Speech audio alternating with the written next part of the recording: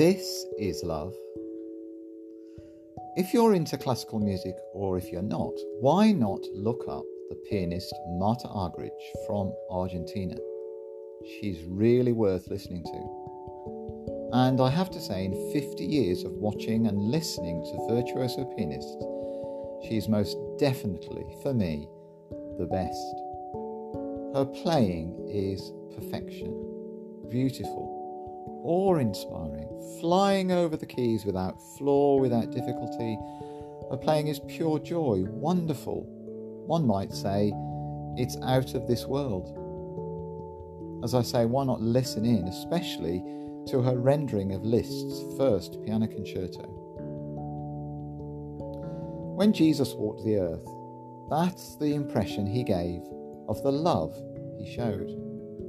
A perfect love, a beautiful, awesome love, pure joy, wonderful to witness. Why? Because no one had ever seen such love before. Before Jesus, any expression of it had been tinged by mixed motives, ulterior moves, backhanded compliments, flattery. It had been a love wanting love back, a love given only to those who deserved it or who were in the inner circle. But not this love, his love.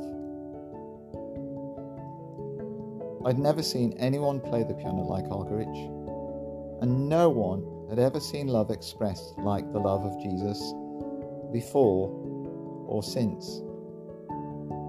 And I'm sure there are student pianists coming through the ranks today wanting to emulate Argerich, to play like her.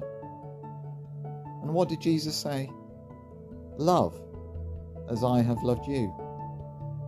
In other words, we're called as his followers to emulate his love for us, or at least, with the Spirit's help, to try.